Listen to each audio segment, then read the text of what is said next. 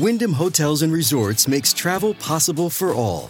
Whether it's the long haulers looking for a great cup of coffee, a roomier rest for the on-a-whim road trippers, or a place to make summer memories with the whole family.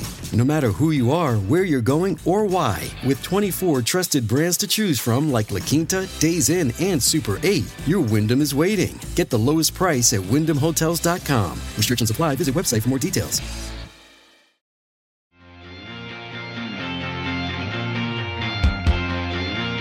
All right, welcome to Useful Idiots. I'm Katie Halper. And you're Matt Taibbi. I am. It's true, yeah. How's it going, Matt? It's going well. We have a really important show, underscoring the word important today. A friend of show, Aaron Maté, because we're doing this show probably because we're going to be the only people on one side of the political spectrum who are going to discuss in depth a recent development in a case that we care about a little bit, and we're going to talk about something else that's of massive importance. Probably, I would say global importance, right? Colossal, right. So before we get to the food groups, I think we have to get to that. Boy, it's really hard to not hit a pun on the way to this story, isn't it? Right? You don't, but we don't want to talk about being blown away by this story, right? Blown away. We're gonna break it here. Yeah, you can't break the story. Yeah. We're gonna deal you guys some news. Right. Yeah. Remember who dealt the news to you? Right. Exactly. Well, okay. Let's just let it rip. Should we let it rip? Let's let it rip. Yeah. All right. Joe Biden or the new Mr. Trump? Camilla hasn't stopped talking about hearing the president break wind during chat at COP26 Climate Summit in Glasgow. President Joe Biden met Duchess of Cornwall during reception on Monday. They made polite small talk, and Camille was shocked to hear Biden break wind. Reception was hours after Biden appeared to doze off at COP26 opening. So I think maybe that's the summary. Should we just read the article? It's not that long, and it has, or we should at least read parts of it, right? Because I just want to point out that that News.com Australia had the one that you showed the first time. Yeah, the other article. Wilson sent that one. Yeah. Yeah. So if you look at it, the original headline. Let's see what it says. Camilla Parker Bowles can't stop talking about Joe Biden's long fart. But look at it. What the headline was originally on the tab. Let's see. What was it? Let's see. So Camilla blown away by Biden's long fart. That's so much better. Why'd they change it? They wimped out. They didn't want. They wimped out. Yeah. They didn't have the fart guts. Yeah. Yeah. Do farts have guts? No. They come from guts. Oh, yeah, they do. Yeah. Guts is such a disgusting word when you think about it. I think it's a good word. I hate it. The gut or guts. Yeah. Yeah. I guess it's kind of onomatopoeia because it sounds all like acidic and gross. I like the way like sort of Yorkie English people say it, like guts. Oh, the guts. Yeah. Yeah. He's got and the guts Scottish too, right? Right. Exactly. Similar accent, yeah. So, and let's see his face. Let's just see his face. It looks like he's denying. It looks like he's mid fart or smelling someone else's fart or saying no, it wasn't me. Could be any of those. And they have a great image of Camilla with a mask on, but the way that with the face like a normal COVID. Well, actually, it's a pretty striped mask, but it's a COVID mask, and she's holding it up. She's got the Nancy Pelosi thing going. It's a mask that matches her outfit. It matches the outfit, yeah. But she's holding it up. It kind of and it definitely gives the vibe of like, oh my God, what am I smelling? I mean, it's totally irresponsible news on like 90 different levels. I mean, we should read the story. Yeah, okay, let's read it. Yeah. Do you want to read? Daily Mail, the Daily Mail one? Yeah. Okay. They go straight really into good. the pun. They go straight in. Yeah, they go right into the headwinds, whatever. Yeah. He is supposed to be committed to reducing emissions. But when President Joe Biden produced a little natural gas of his own at the COP26 summit, it was audible enough to make the Duchess of Cornwall blush. An informed source has told the Mail on Sunday that Camilla was taken aback to hear Biden break wind as they made polite small talk at the global climate change gathering in Glasgow last week. Guess that changed their climate globally. It was long and loud and impossible to ignore, the source said. Camilla hasn't stopped talking about it. The president met the Duchess during a reception on Monday at Kelvin Grove Art Gallery, attended by Prince Charles, the Duke and Duchess of Cambridge, and Boris Johnson. Just hours earlier, the 78-year-old, nicknamed Sleepy Joe by Donald Trump, had appeared to doze off during the opening addresses, prompting more questions from his political rivals over his fitness for office. And that's legitimate. Like if you're a president and you fall asleep during an event. I mean, to be fair, he's just governing as he campaigned. I would fall asleep during that event. Probably. But I'm not also, in office, this is not the first time that Biden has faced claims that he broke wind. May 2020, Republicans, including Donald Trump Jr., posted a video clip of Biden containing a suspicious noise while live streaming an exchange with Pennsylvania Governor Tom Wolf. Oh, we got to find that. Hang on a second. Yeah, seriously. However, a separate video which circulated last month and was briefly trending on Twitter under Fartgate, #Fartgate, was found to have been doctored to include fake flatulence. Trump Sr. is considering running in the 2024 presidential race after a year in the White House. Biden's approval ratings are at rock bottom, with polls putting his predecessor 2 percentage points ahead. This summer, Johnson praised Biden as a, quote, big breath of fresh air on climate change compared to his predecessor. Appropriately, Biden has urged world leaders to cut methane gas emissions by 30% by the end of the decade. Cows and other they had to put methane in the story. Yeah. Cows and other livestock contribute substantially to global methane levels. The White House declined to comment last night. What did I say?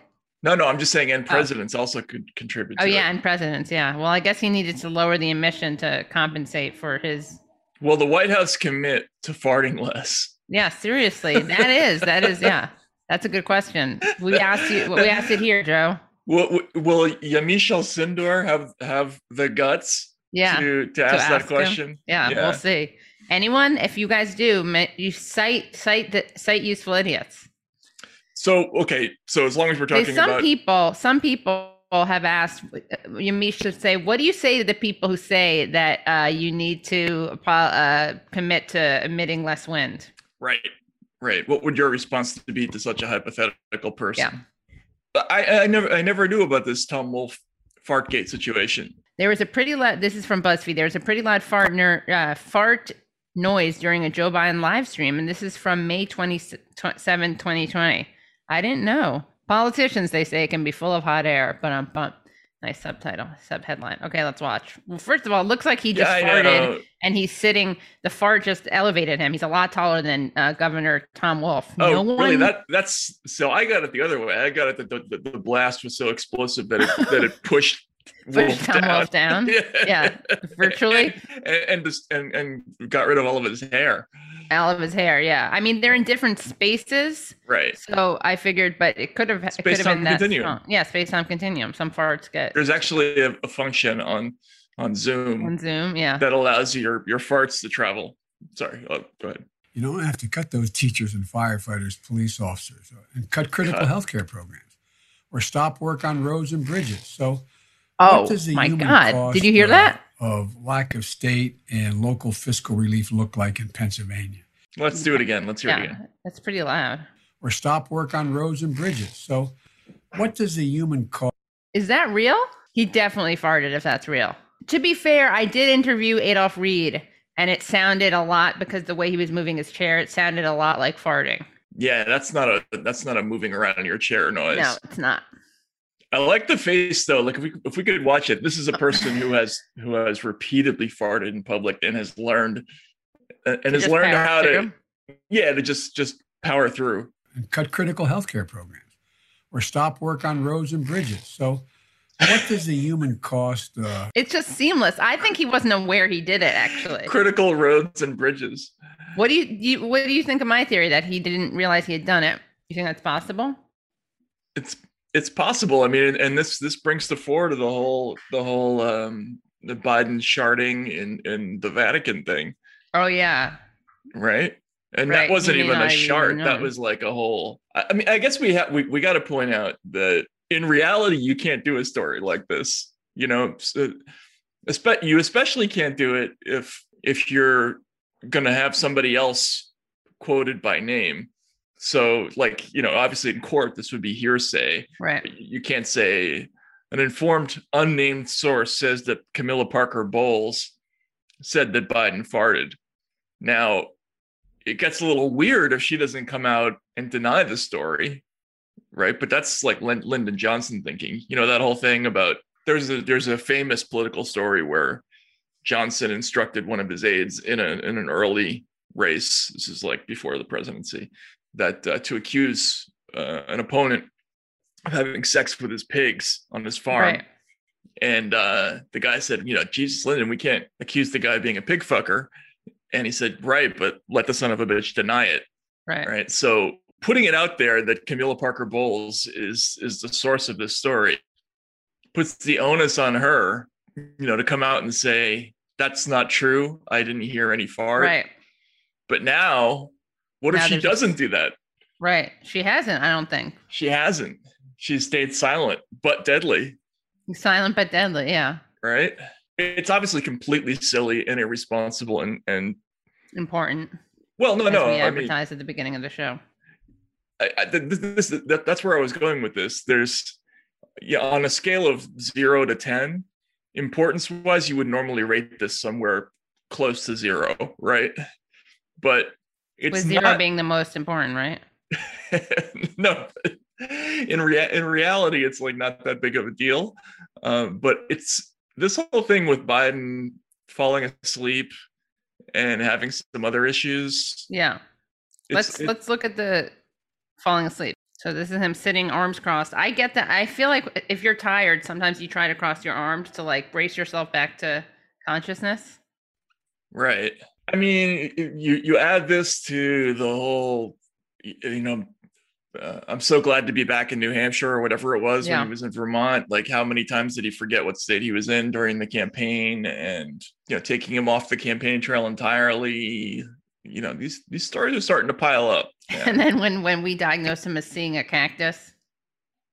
Oh, that's right. To a cactus. Yeah. Speaking to a cactus. Yeah. Look at that guy up there. Yeah. So that happened. Do you have any other thoughts about? No, I just think we needed to, not a lot of people have the guts to go there, and we do. So you're welcome, world. Right. You're right. You're welcome, world. Yeah. All right. So the 4 food groups this week, I guess we should start with Democrats Suck. I'm going to be petty about this. I want to dive into an issue that we're going to be talking about with our guest. There was a moment after the indictment of Igor Danchenko, who was sort of the primary source for Christopher Steele's dossier. So after he was indicted, Adam Schiff, of all people, one of our favorite politicians here, went on The View and had the following exchange, if we could see that. So I want to ask you about something that's in the news a lot right now. You've been really prolific over the past few years being the head of the Intel Committee, and you've defended, promoted, you even read into the congressional record the Steele dossier. And we know last week the main source of the dossier was indicted by the FBI for lying about most of the key claims in that dossier. Do you have any reflections on your role in promoting this to the American people? Of course. Well, first of all, whoever lied to the FBI or lied to Christopher Steele should be prosecuted, and they are. And unlike in the Trump administration, if they're convicted, they should go to jail, not be pardoned. So Donald Trump pardoned Roger Stone for lying. He pardoned Michael Flynn for lying. If people lied to the FBI, they should go to jail. But at the beginning of the Russia investigation, I said that any allegations should be investigated. We couldn't have known, for example, people were lying to Christopher Steele. So it was proper to investigate them. And let's not forget what we learned in that investigation. We learned that the Trump campaign chairman, Paul Manafort, was giving internal polling data, campaign polling data, to Russian intelligence while Russian intelligence was helping the Trump campaign. And to be clear, he was fired halfway through the campaign. He goes on, but as the tweeter there, the reporter Ken Vogel, who's a good reporter, by the way, points out, Schiff immediately deflected there to talk about Konstantin Kilimnik, who wasn't even in the Steele dossier. So yeah, the shift. Right. Yeah, exactly. So just to remind people how egregious this whole thing was, Yeah, and he's saying, oh, if somebody lied to Christopher Steele, that person should go to jail. That person shouldn't be pardoned. Let's just go back in time to March of 2017 when everyone was losing their minds over the Russia story, and Adam Schiff. This was actually for me, it was a key moment it was a key kind of like what the fuck moment when I thought there was something that was either I thought this either has to be true or this is like the craziest, sort of Oppo conspiracy that I've ever seen. So here's Adam Schiff reading, giving a statement about the whole Russia thing, and he does sort of an extraordinary thing with the contents of the Steele dossier in this speech.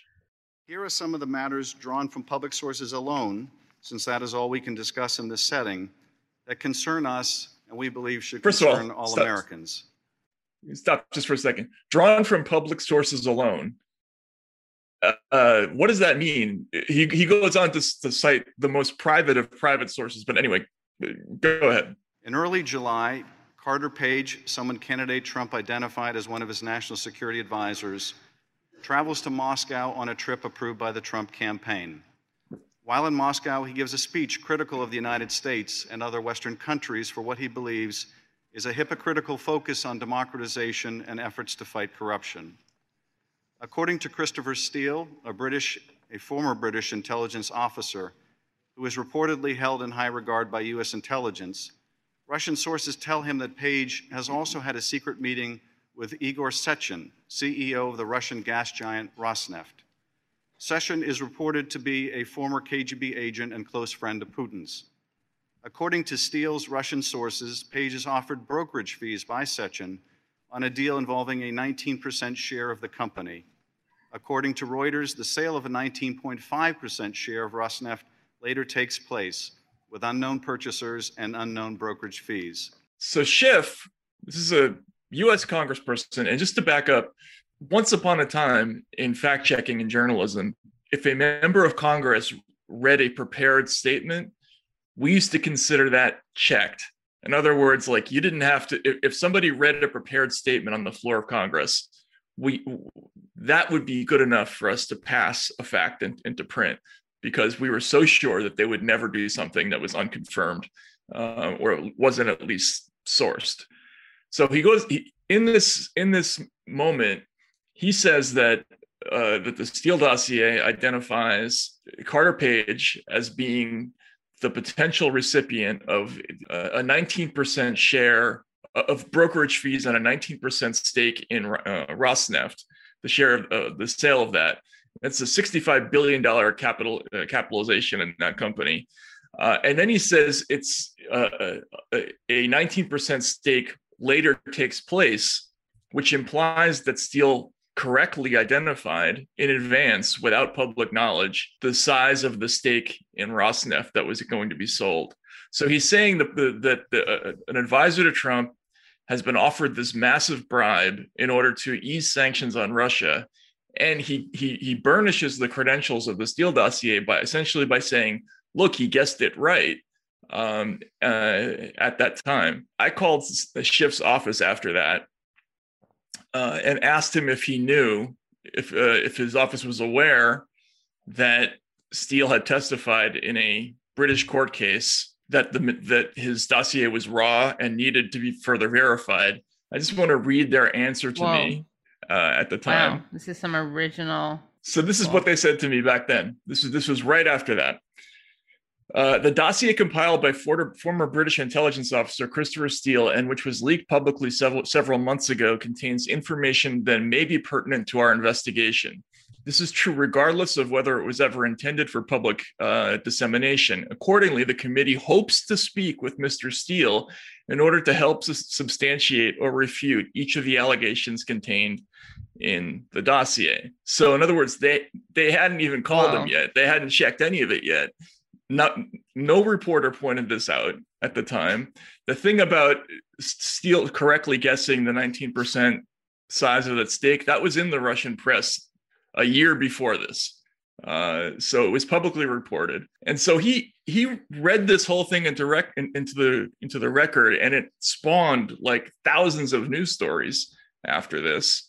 And now he's sort of backpedaling away from the whole thing and suggesting that, oh, how could we have ever known? Well, among other things, the FBI had already conducted an investigation into these sources and concluded that a lot of them were not reliable by the time he gave that speech. This was already known to the FBI. Just this whole thing, including some of the interviews that came out in this indictment that we're going to talk about with Aaron.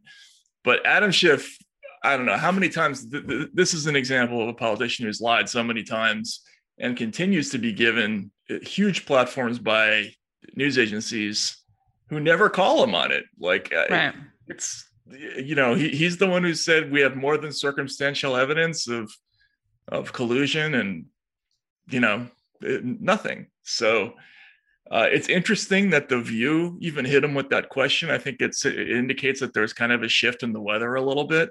And we saw the Washington Post last week started to talk about how there was new uncertainty about some of their reporting on this stuff. They should take their own conspiracy theory test. Right, exactly. Anyway, we'll talk about this stuff with Aaron, but that whole thing, the Schiff thing, it's they can't let it go. They just gotta keep digging on this thing. Right.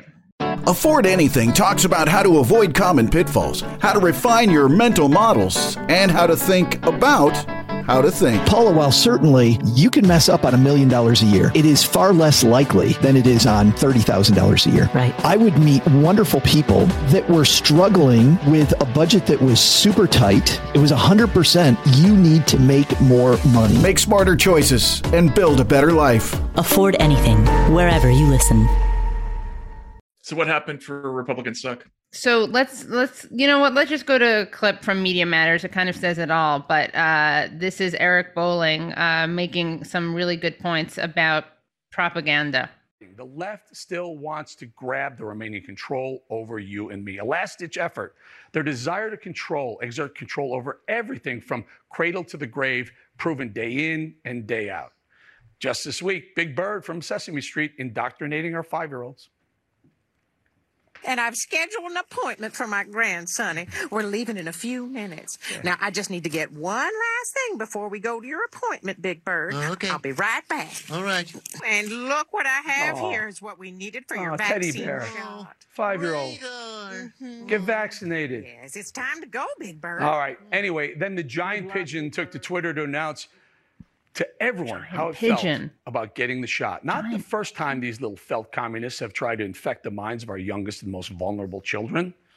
A decade ago, way back in 2011, I called out Kermit, that cute little green monster commie. But I remember when I was a little kid, we were poor, we were dead broke. In fact, my parents would see someone wealthy driving by, be like, see that guy? He started a business. He worked hard. You can be like that someday. Not pointing the finger at Tex Richman and saying he's a bad guy. Well, here's what happened. The Muppets were blaming an oil baron for closing down the studio. That's cute, you little oppressive Muppets. They didn't even try to hide their disdain for success by naming the guy Tex Richman. But I took them to task. It's bad. Just want to say, listen, Froggy, what's his name? Kermit. Miss Piggy, if you want to debate this anytime. What's his name? What are you talking about? So let's bring it. Let's have maybe, I don't know, Donald Trump moderate a debate. What do you say, Kermit? All right, well, I called them out almost 10 years later. They never took me up on that offer. Apparently, though, me calling them out didn't sit well with one portly pink dummy who took to the media to trash me for exposing her leftist tyranny. It's as laughable as accusing Fox News as, being news. Hi, yeah. Boy, that's going to be all over the internet. Yeah. Guess what? The invite's still open, Miss Piggy. If you or your emasculated frog boyfriend, Kermit, ever wanted to join this desk, it's free. So, yeah, at first I thought they were mere ideologues. And now I think they're just stuck on just stupid. Kill Kermit? I mean, they don't get it. When half the country disagrees with them, it's not their job to make us acquiesce. Yeah, they need to listen to tipped over Kermit. And then we see Kermit lying on his side. Lifeless. On his desk. Yeah. I mean, so did you see the Big Bird thing? No. The controversy? Okay, so Big Bird tweeted, I got the COVID-19 vaccine today. My wing is feeling a little sore, but it'll give my body an extra protective boost that keeps me and others healthy. So here, let me just show you. And that people got a little triggered here. Matt, I'm putting in the chat. An unlikely figure has emerged at the center of the debate over vaccinating children against COVID-19. Sesame Street's Big Bird, yes, the giant yellow bird who's supposed to be 6 years old, faced a social media backlash from some conservatives after Big Bird tweeted about getting vaccinated. In the post, Big Bird wrote, my wing is feeling a little sore, but it'll give my body an extra protective boost that keeps me and others healthy. Among those taking issue with that message was Republican Senator Ted Cruz. He called it government propaganda for your 5-year-old. A few hours after that, the tweet did receive a round of applause from President Biden, who tweeted, good on you, Big Bird. Getting vaccinated is the best way to keep your whole neighborhood safe. That was not the only person who was triggered by it. This Robbie Starbuck tweeted about the Big Bird. He quote tweeted it. 5 days later, Big Bird posts photo from his hospital bed. Hi, kids. I had a little heart attack, but it's very rare. I do it all over again and can't wait to get my booster. Shafindigda announcer. Sorry, kids. He's having a reaction totally not related to the shot and needs rest. And can you scroll down? 7 days later, big blood clot. Bird is served, and it's a gif of a turkey. First of all, his whole thing about Kermit. Yeah, what the hell? Why is he pretending to not remember his name? Yeah, there's that. Also, that movie was that was like a really good movie. That 2011 Muppets remake. I didn't see it. It's Tex Richmond, I think, right? Is the name of the character? It's played by Chris Cooper, who plays like this. Great. Yeah, who's like, and he plays this like diabolical villain who's convinced there's oil underneath the Muppet studio, so he like does anything that he can to break up the Muppets and get possession. Really cute. And it's all it is a plot device designed to have a bad guy try to move the Muppets out, right, and threaten the Muppets. There's no ideology about capitalism, or barely even anything about greed in that movie. It's literally just an excuse to create a whole bunch of bits. If you're triggered by that, you're somebody who probably shouldn't be anywhere near like a loaded weapon, I would think, Yeah, seriously, get a grip. You need a little bit thicker skin than that. You need more feathers. Right. Wendy Rogers, who's a state senator in, I believe, in Texas. No, sorry, Arizona state senator. She tweeted in response, Big Bird is a communist. The Republicans are so frustrating to me because they just don't know how to argue points. A communist, really? Like, I don't know. Like, I could vaguely see the argument that it's not necessary to drag kids into the vaccine debate. Yeah, sure. Yeah. Right? Like, the counter argument to that is pretty obvious, which is that kids are going to be vaccinated. So it given that, it might be helpful for them to have a trusted figure like Big Bird talking about it, making them feel like it's not so scary, right? Like, this is going to happen for a lot of people. It's not like convincing you to go get it. It's like right. It's not like the kid is going to be like, oh well, I'm convinced. I've seen enough. Big Bird's on board. Yeah, I'm gonna go run and get myself an experimental vaccine or whatever. You know what I mean? That's not what's happening here. But they don't want it normalized. They don't want this they're taking away our freedoms. They don't want that to be normalized. I can theoretically see the argument, like, you don't want to bring anything political into a kid's show, like, especially for somebody that young. But then you got to go to, if you're going to say that he's a communist, like, really, like, that's just crazy. God. Well, yeah, maybe he wants to redistribute the vaccine. And is OAN, is that like So the Fox hosts all have the same kind of hair and physique and everything, but that's these guys, Newsmax. They're like Fox people, but like more so, right? Like they're like more unctuous. Is that it? Yeah, or thicker. The fatter head. I don't know. They're less waspy. Yeah, I guess I feel that's like true. Yeah. He's the author of The Swamp, Washington's murky pool of corruption and cronyism, and how Trump can drain it. Inspirational. So Isn't That Weird? We have a little bit of a theme, I guess, this week. Here's an AP story. No toilet for returning SpaceX crew stuck using diapers. And then there's a picture of them all holding peppers in zero gravity. And here's the story. Cape Canaveral, Florida. They look like they're wearing burglar pants. Yeah. Who's that burglar? Hamburger? The Hamburglar? Yeah. The astronauts who will depart the International Space Station on Sunday will be stuck using diapers on the way home because of their capsule's broken toilet. NASA astronaut Megan MacArthur described the situation Friday as suboptimal but manageable. She and 3 crewmates will spend 20 hours in their SpaceX capsule from the time the hatches are closed until Monday morning's planned splashdown. Hatches are closed. Splashdown. The splashdown is interesting, right? It could be like a kerplunk down or something like that. Exactly. Right? Yeah. Space flight is full of lots of little challenges, she said during a news conference from orbit. This is just one more that we'll encounter and take care of in our mission, so we're not too worried about it.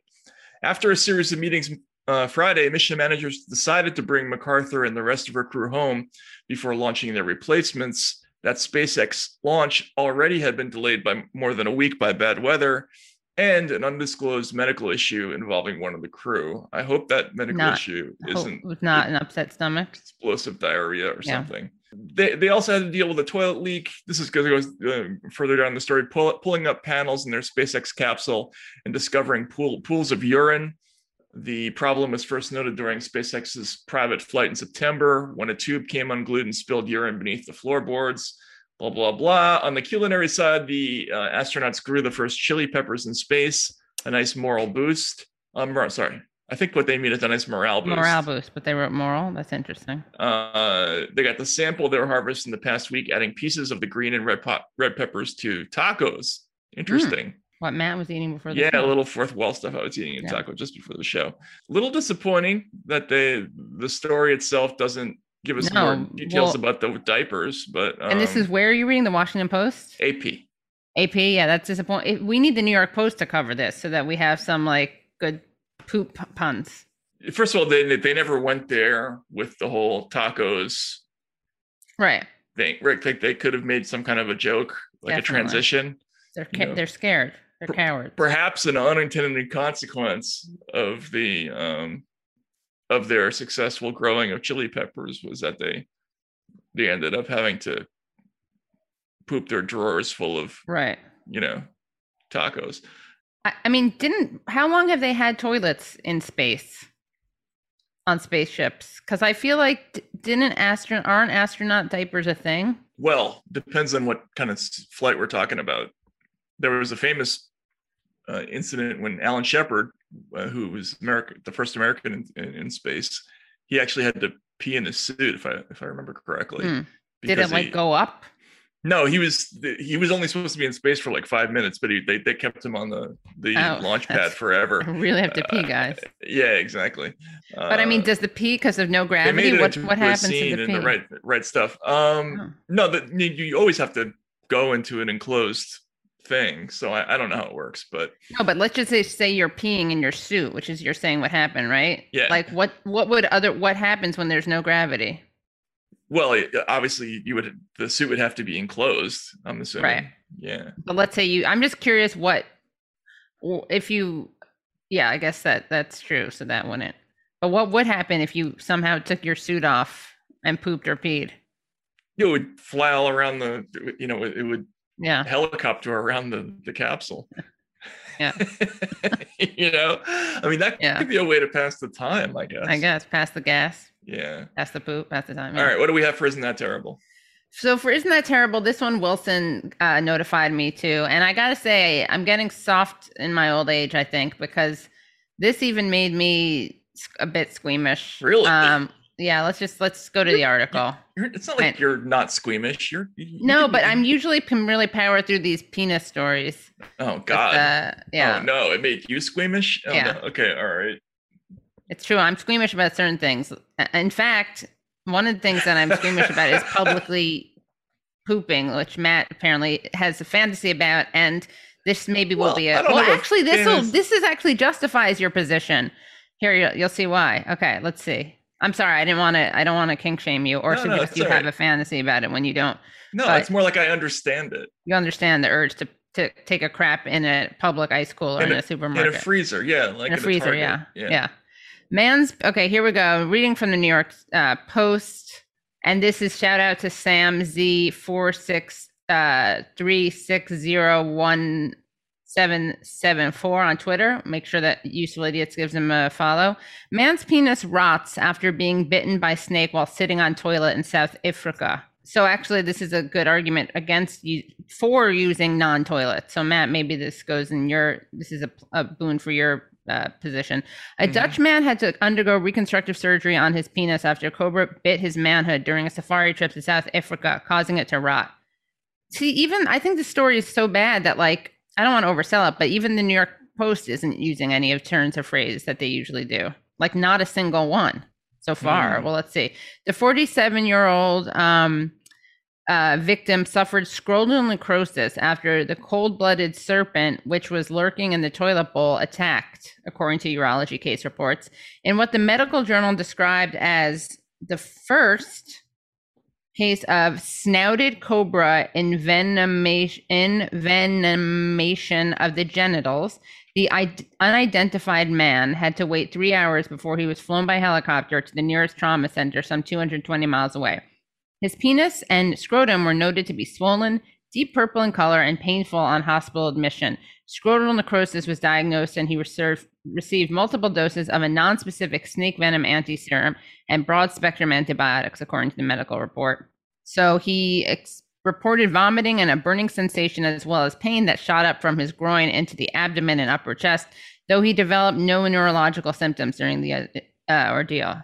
He required hemodialysis due to acute kidney injury before undergoing reconstructive surgery. And then they go through the surgery, which sounds really painful. But the good news is the defect in the penile shaft was treated by a superficial debridement and a vacuum-assisted closure pump. After 9 days, the patient was repatriated to the Netherlands, where a plastic surgeon performed a penile shaft debridement with extensive resection of dead tissue extending onto the corpus spongosum to the fold of the prepudium.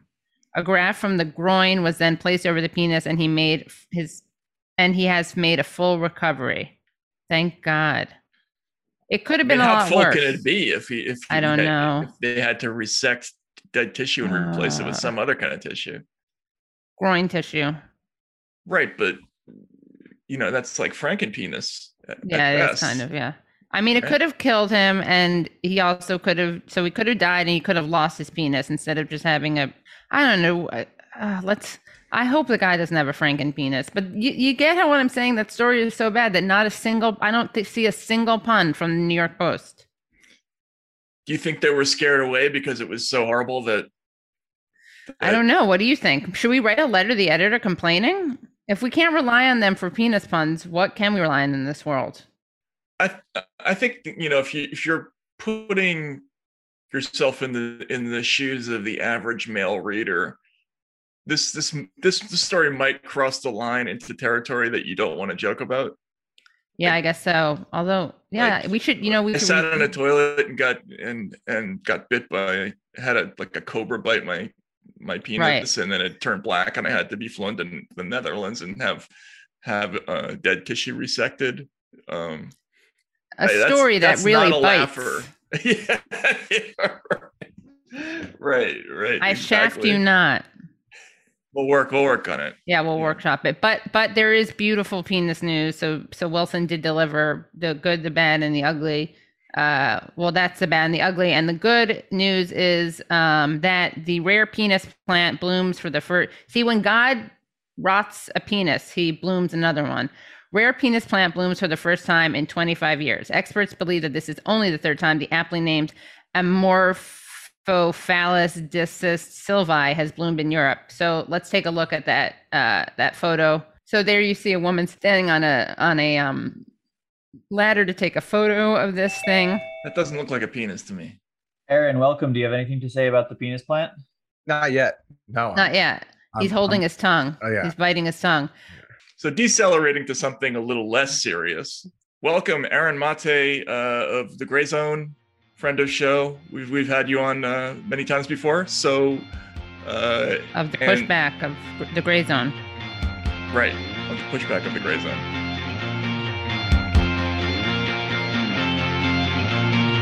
We wanted to have you on today to talk about, obviously, there was big news last week in the Russiagate thing.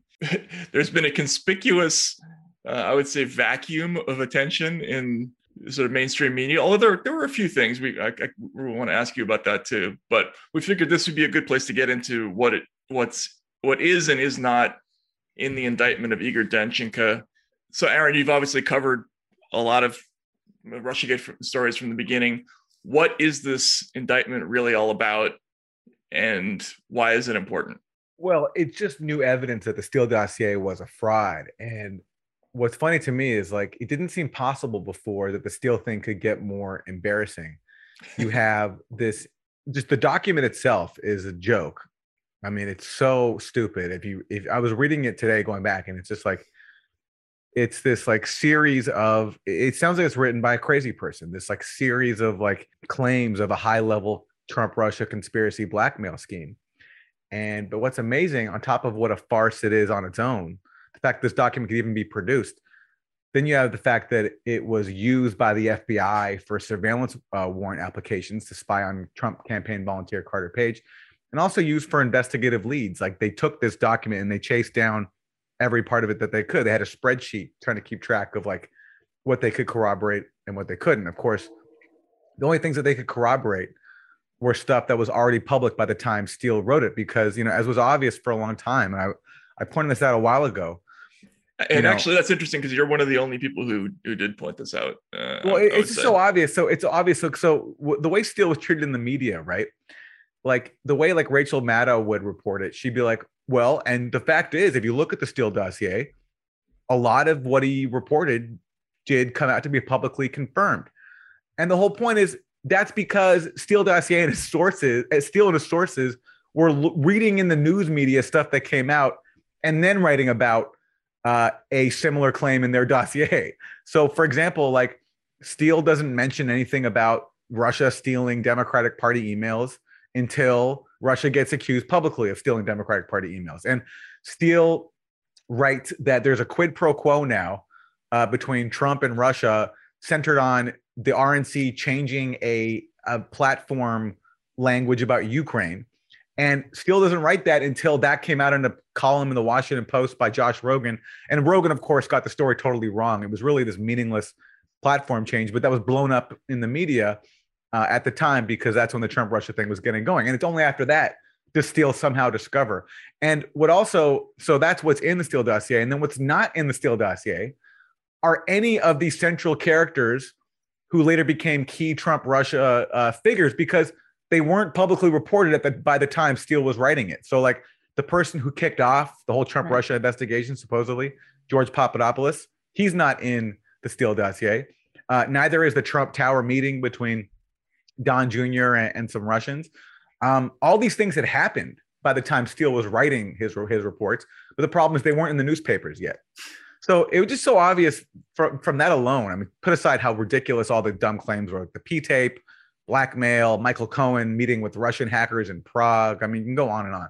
It was just obvious what a joke this was. So, first it came out that after a year basically of lying about it, that the Clinton campaign was funding it, okay, which was hugely embarrassing for everyone who had taken the dossier seriously. It's amazing that it took that long, by the way. It is amazing. It is amazing. And it only came out because basically House Republicans, like the only people in government willing to apply some scrutiny to the intelligence community, were people on the House Intelligence Committee, Kash Patel, Devin Nunes.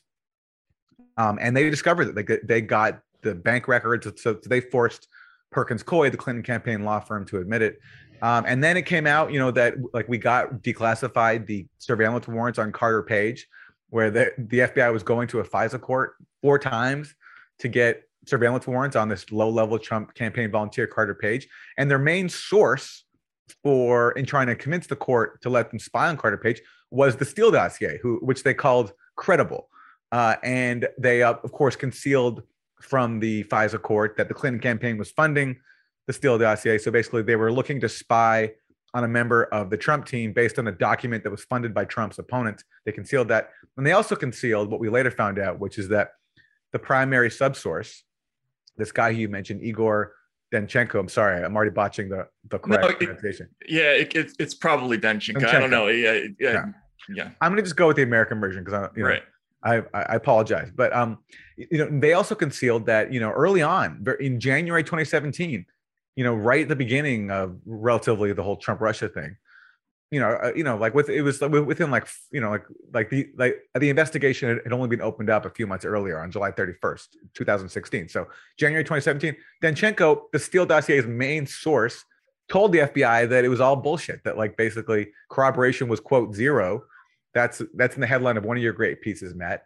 And that basically all the stuff he came up with was like the result of like drunken chatter with friends. So the FBI knew that, but they still went back to the FISA court and vouched for Steele and got surveillance warrants based on Steele.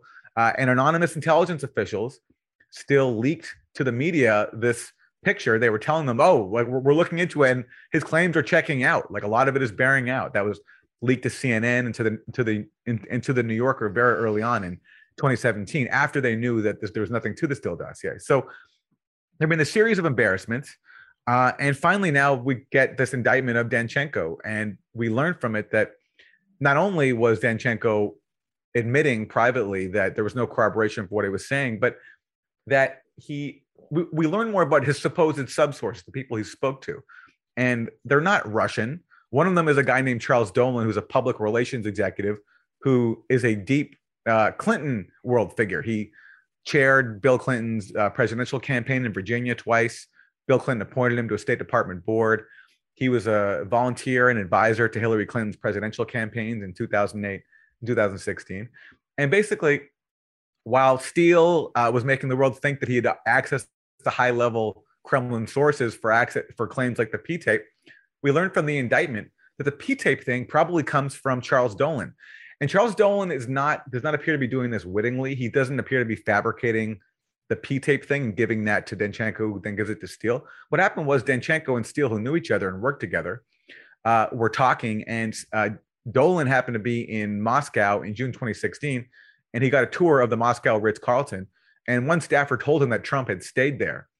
And not long after that, he speaks to Danchenko, and not long after that, Danchenko speaks to Steele, and then Steele writes his first report that Trump had stayed in the Ritz-Carlton and Russians had made a P-tape of him and using that as blackmail. So basically, what it looks like is that Danchenko and Steele took Dolan's benign information about Trump staying in the presidential suite of the Ritz-Carlton and turned that into the P-tape.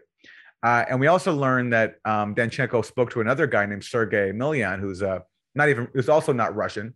He's from Belarus, but he was the head of the Russian-American Chamber of Commerce.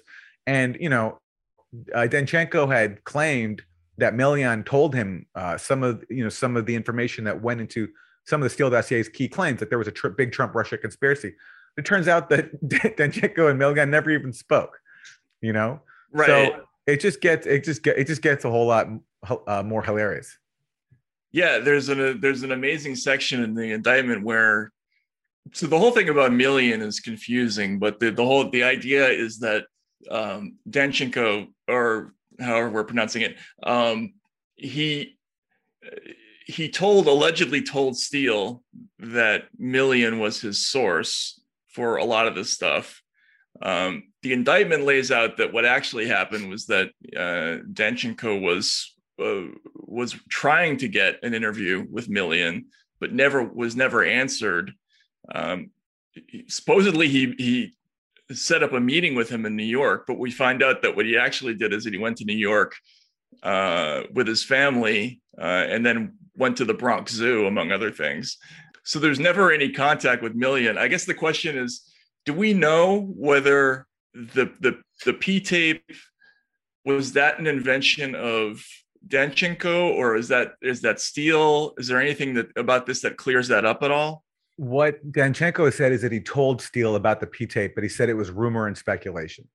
And that, so it looks like basically it did come from Danchenko, but he's trying to say that Steele, did not independently corroborate it, surprise, surprise. And that, he stressed to Steele that it was rumor and speculation, that it wasn't credible. I mean, look, regardless, I mean, whether Danchenko invented it or Steele or both, it's just Steele is a clown. Right. He presented to the world that he had access to all these high-level Kremlin sources when really it was this guy, Igor Danchenko, who doesn't have access to the Kremlin. He has much better access to the Beltway because he lives in DC. He worked for a long time at the Brookings Institute, a mainstream liberal think tank, also with deep ties to the Clinton.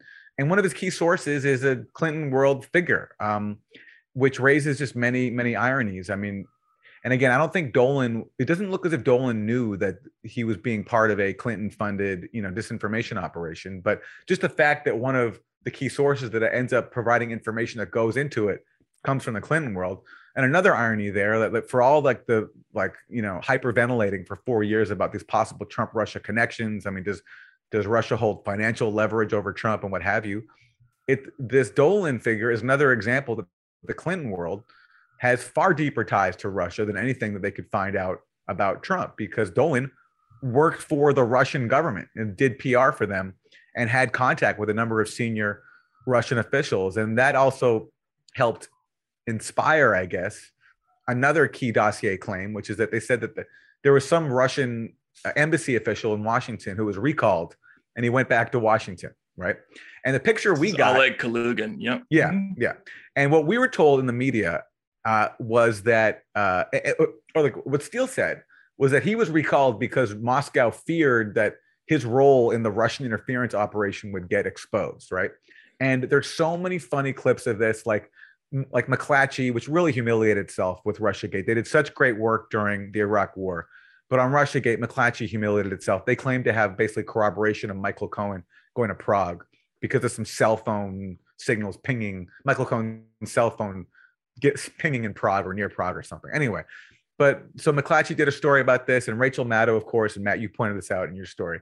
She dragged it all out. She put it. Yeah, let's take a look at your piece. I put it in the chat, Wilson. I mean, maybe we should watch some of that segment because it's so funny. Because she spends like 6 minutes or something on just this one claim about this diplomat, and basically. So the Steele Maddow claim is that this diplomat was recalled from Washington because the Kremlin feared that his role in the Russian interference operation would get exposed. And Maddow was like, well, he was recalled. That's true. It did happen. And that she suggests that that's proof that Steele is right. Now we learn from the indictment what actually happened, which is that basically Dolan and this guy were in touch because Dolan was deeply tied with Russia. And so Dolan was told months in advance by both this embassy official and by another embassy official in the Russian embassy in Washington that he was going to be recalled.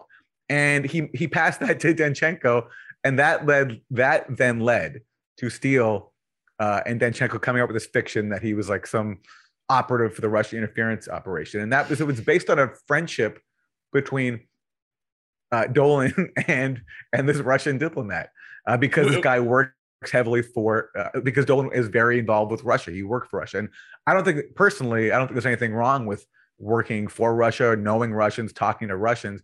But the premise of this whole Russiagate thing for 4 years is that it's somehow nefarious to speak to Russians. And that's why when they couldn't uncover a Trump-Russia conspiracy, the talking point shifted to the Mueller investigation uncovered Trump contacts with Russians.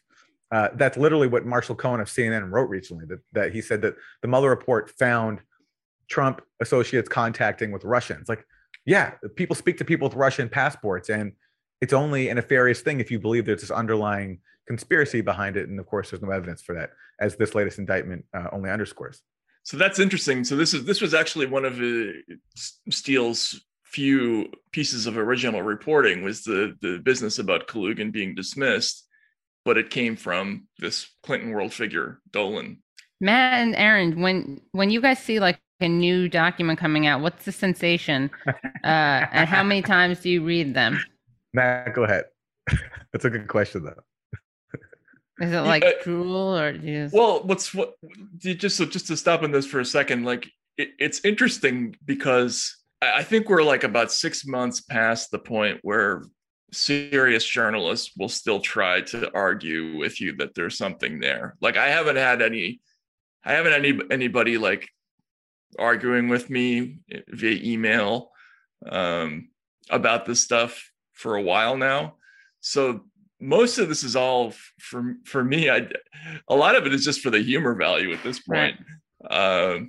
But I definitely feel like there is a little bit of a Christmas morning kind of a feel to these indictments because you're finding out stuff that we just couldn't learn. Like we tried for years to find out what the deal with this stuff was. I can't tell you how many times I asked, like, well, how did they know this or that? And now we're getting some answers theoretically because indictments aren't proof necessarily, but there's some of this stuff is confirmed. I don't know, Aaron, how do you feel about it? I mean, I love it. It is like a kid on Christmas morning for me because look, this was I spent a lot of time on this story, and there was a time when there were so many people vested in making me feel like like I was like colossally on the wrong side. This was going to end my career. And it's like, and that results from probably spending too much time paying attention to Twitter. But, the accumulation of that for so long and just the way the media was so vested in this, it was a lonely time. It was. But I also knew that eventually all this stuff would come out because it was just so ridiculous. Did you? I did, of course, because it was so obvious from the way the Mueller team wrote their indictments. And the way, news accounts went where at the bottom they would bury the acknowledgments that there's no evidence for all the innuendo. I knew it would come. And so it's just hilarious. And like in this Durham indictment, personally for me, there's funny things. Like I mentioned before that I've been saying for a long time that it was obvious that Steele and his sources were just good at reading the newspaper and coming up with, claims based on some approximate resemblance to what was in the news, right? And that's exactly what Durham says about Dolan, where Dolan told Durham that, I just read something in the news about Manafort being dismissed, and then I fabricated something based on that. So, but it's not surprising because it was this thing is just is ridiculous. And the only worry I have is that we're not going to get the full truth because I think there's just so much more to learn. As you guys know, I challenge the very premise of this thing, which is that Russia stole the emails. If I had to bet, I just don't think that's true based on all the evidence that's come out. And I wonder if Durham is going to go there. I hope he does because there's just so much more to learn. Right. Did you ever have a moment where you thought like, maybe I'm losing my mind? Is that possible? Well, I definitely had one of those. There was one time when I slipped. when the Don Jr. thing came out, Don Jr. and like where he said, if this is what you say it is, I love it. What is it? Can you explain what this is? So, this is probably June of 2017.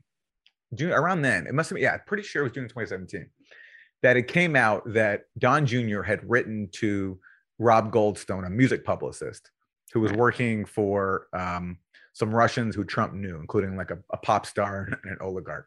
That basically Goldstone had written to Don Jr. saying there are some Russians who have some information on behalf of the Russian government that would be helpful concerning Hillary Clinton's dealings with Russia that would be helpful to you and your campaign. And the media response to that was like, this is the smoking gun, this is it. And before I read the full email chain, I just kind of read a news account and I was like, oh man, like, what if this really is it? And like, I did get a little bit shook there, like for a second, but then I read the thing and I was like, oh, this is classic Russiagate. It was obvious that, that that whole thing was basically a music publicist. This guy, Rob Goldstone, was making stuff up to try to get Don Jr.'s interest. And Don Jr. said, if this is what you say it is, I love it. And of course, what happened was they had that meeting and nothing came of it, as the Mueller report even notes. And in fact, another irony is that those Russians who went to that meeting at Trump Tower with Don Jr. Were working, or the key Russian, this lawyer named Natalia Veselnitskaya, she was working with Fusion GPS, the firm behind the Steele dossier. So, but that was the one moment where I was, for a second, I was scared. Matt, you said you had one recently? No. There were a couple of times in the first year or so where it wasn't anything specific like that. Although the when that one came out, I definitely hesitated for a few minutes because the way the email was worded was basically like, would you like to accept the state-sponsored aid of the Russian government to help you and defeat Hillary Clinton? It was the way it was written in the news was pretty bad. But more than that, I had like generalized moments of my entire like mental process must be corrupted because everything that I'm reading tells me that this is basically bullshit. And if I'm wrong about that, then it has to be like a pretty serious disease. Like this isn't something. Can you reach out to Aaron or Glenn or something? I think we've all kind of talked about this. Like during that time, we were all talking to each other, and I'm sure this came up once or twice. But I did have the thought that if I'm wrong about this, then it's not going to be something that you can give me a couple of lorazepams and we'll fix. Like it's probably serious, but it's hard when everyone buys into it, including friends, including colleagues. A lot of my former colleagues bought into it, and it's awkward. It makes it really awkward, but definitely was. But it's if you and the problem is most people don't have the time to read all these long documents and all this stuff, so I get why some people fell for it because it takes a bit of time, but it's obvious now that this thing was a scam. Anyway, let's look at this Rachel thing. Let's look at the videotape. Just from a journalism point, and this is actually another question: is this more damning to the people who are being talked about in the indictment, or is it more damning to the media? Because like episodes like this end up looking so bad, in my opinion. But let's take a look. Let's watch it first, and then we'll talk about that. And to hear the rest of the interview, please go to usefulidiots.substack.com. That was great. It was. Aaron's great. Katie, does it make you uncomfortable, like when we geek out about this stuff? Not uncomfortable, no. I think Aaron and I are probably we're probably the two sickest. Yeah, I think you're the most. Yeah. Right. I get it though. Like not even Glenn is not at all. Not even close. No, he's got other interests in life. Yeah. He's on Twitter for other things. Right. Exactly. No, but it's interesting stuff, and I think the that whole issue with Bernie is, I think that's going to come up again, right? Like this question of like why couldn't they reach a whole bunch of voters that were there for the taking? That's a question that I think we're going to have to revisit. Like I think this is kind of this Russiagate thing was kind of a lesson in a lost opportunity for that. So might be something we could talk about again at some other time. Yeah. But all right, cool. Anything else? No, that's it. Rate, review on iTunes, subscribe. Come to our Monday mornings show, which is a live YouTube show at 10 a.m. on Mondays, where we go over the Sunday morning shows. Subscribe on YouTube so you don't miss those. YouTube.com/usefulidiots. Subscribe on Substack to our Useful Idiots, our very own Useful Idiots. All those things. All those things. All right. Well, thanks for hanging in with us. And we'll see you again next week. See you next week. All right, take care. Hello, thank you so much for listening to and watching Useful Idiots. For full episodes and extended interviews, please subscribe at usefulidiots.substack.com. You can subscribe on YouTube at youtube.com/usefulidiots for clips, live streams, and full episodes. Also, subscribe to us wherever you find your podcast. Follow us on Twitter at UsefulIdiotPod and use the hashtag UsefulIdiotsPod. Join us Mondays at 10 a.m. for the Useful Idiots Monday Morning Show, where we discuss the Sunday morning news shows so you don't have to watch them.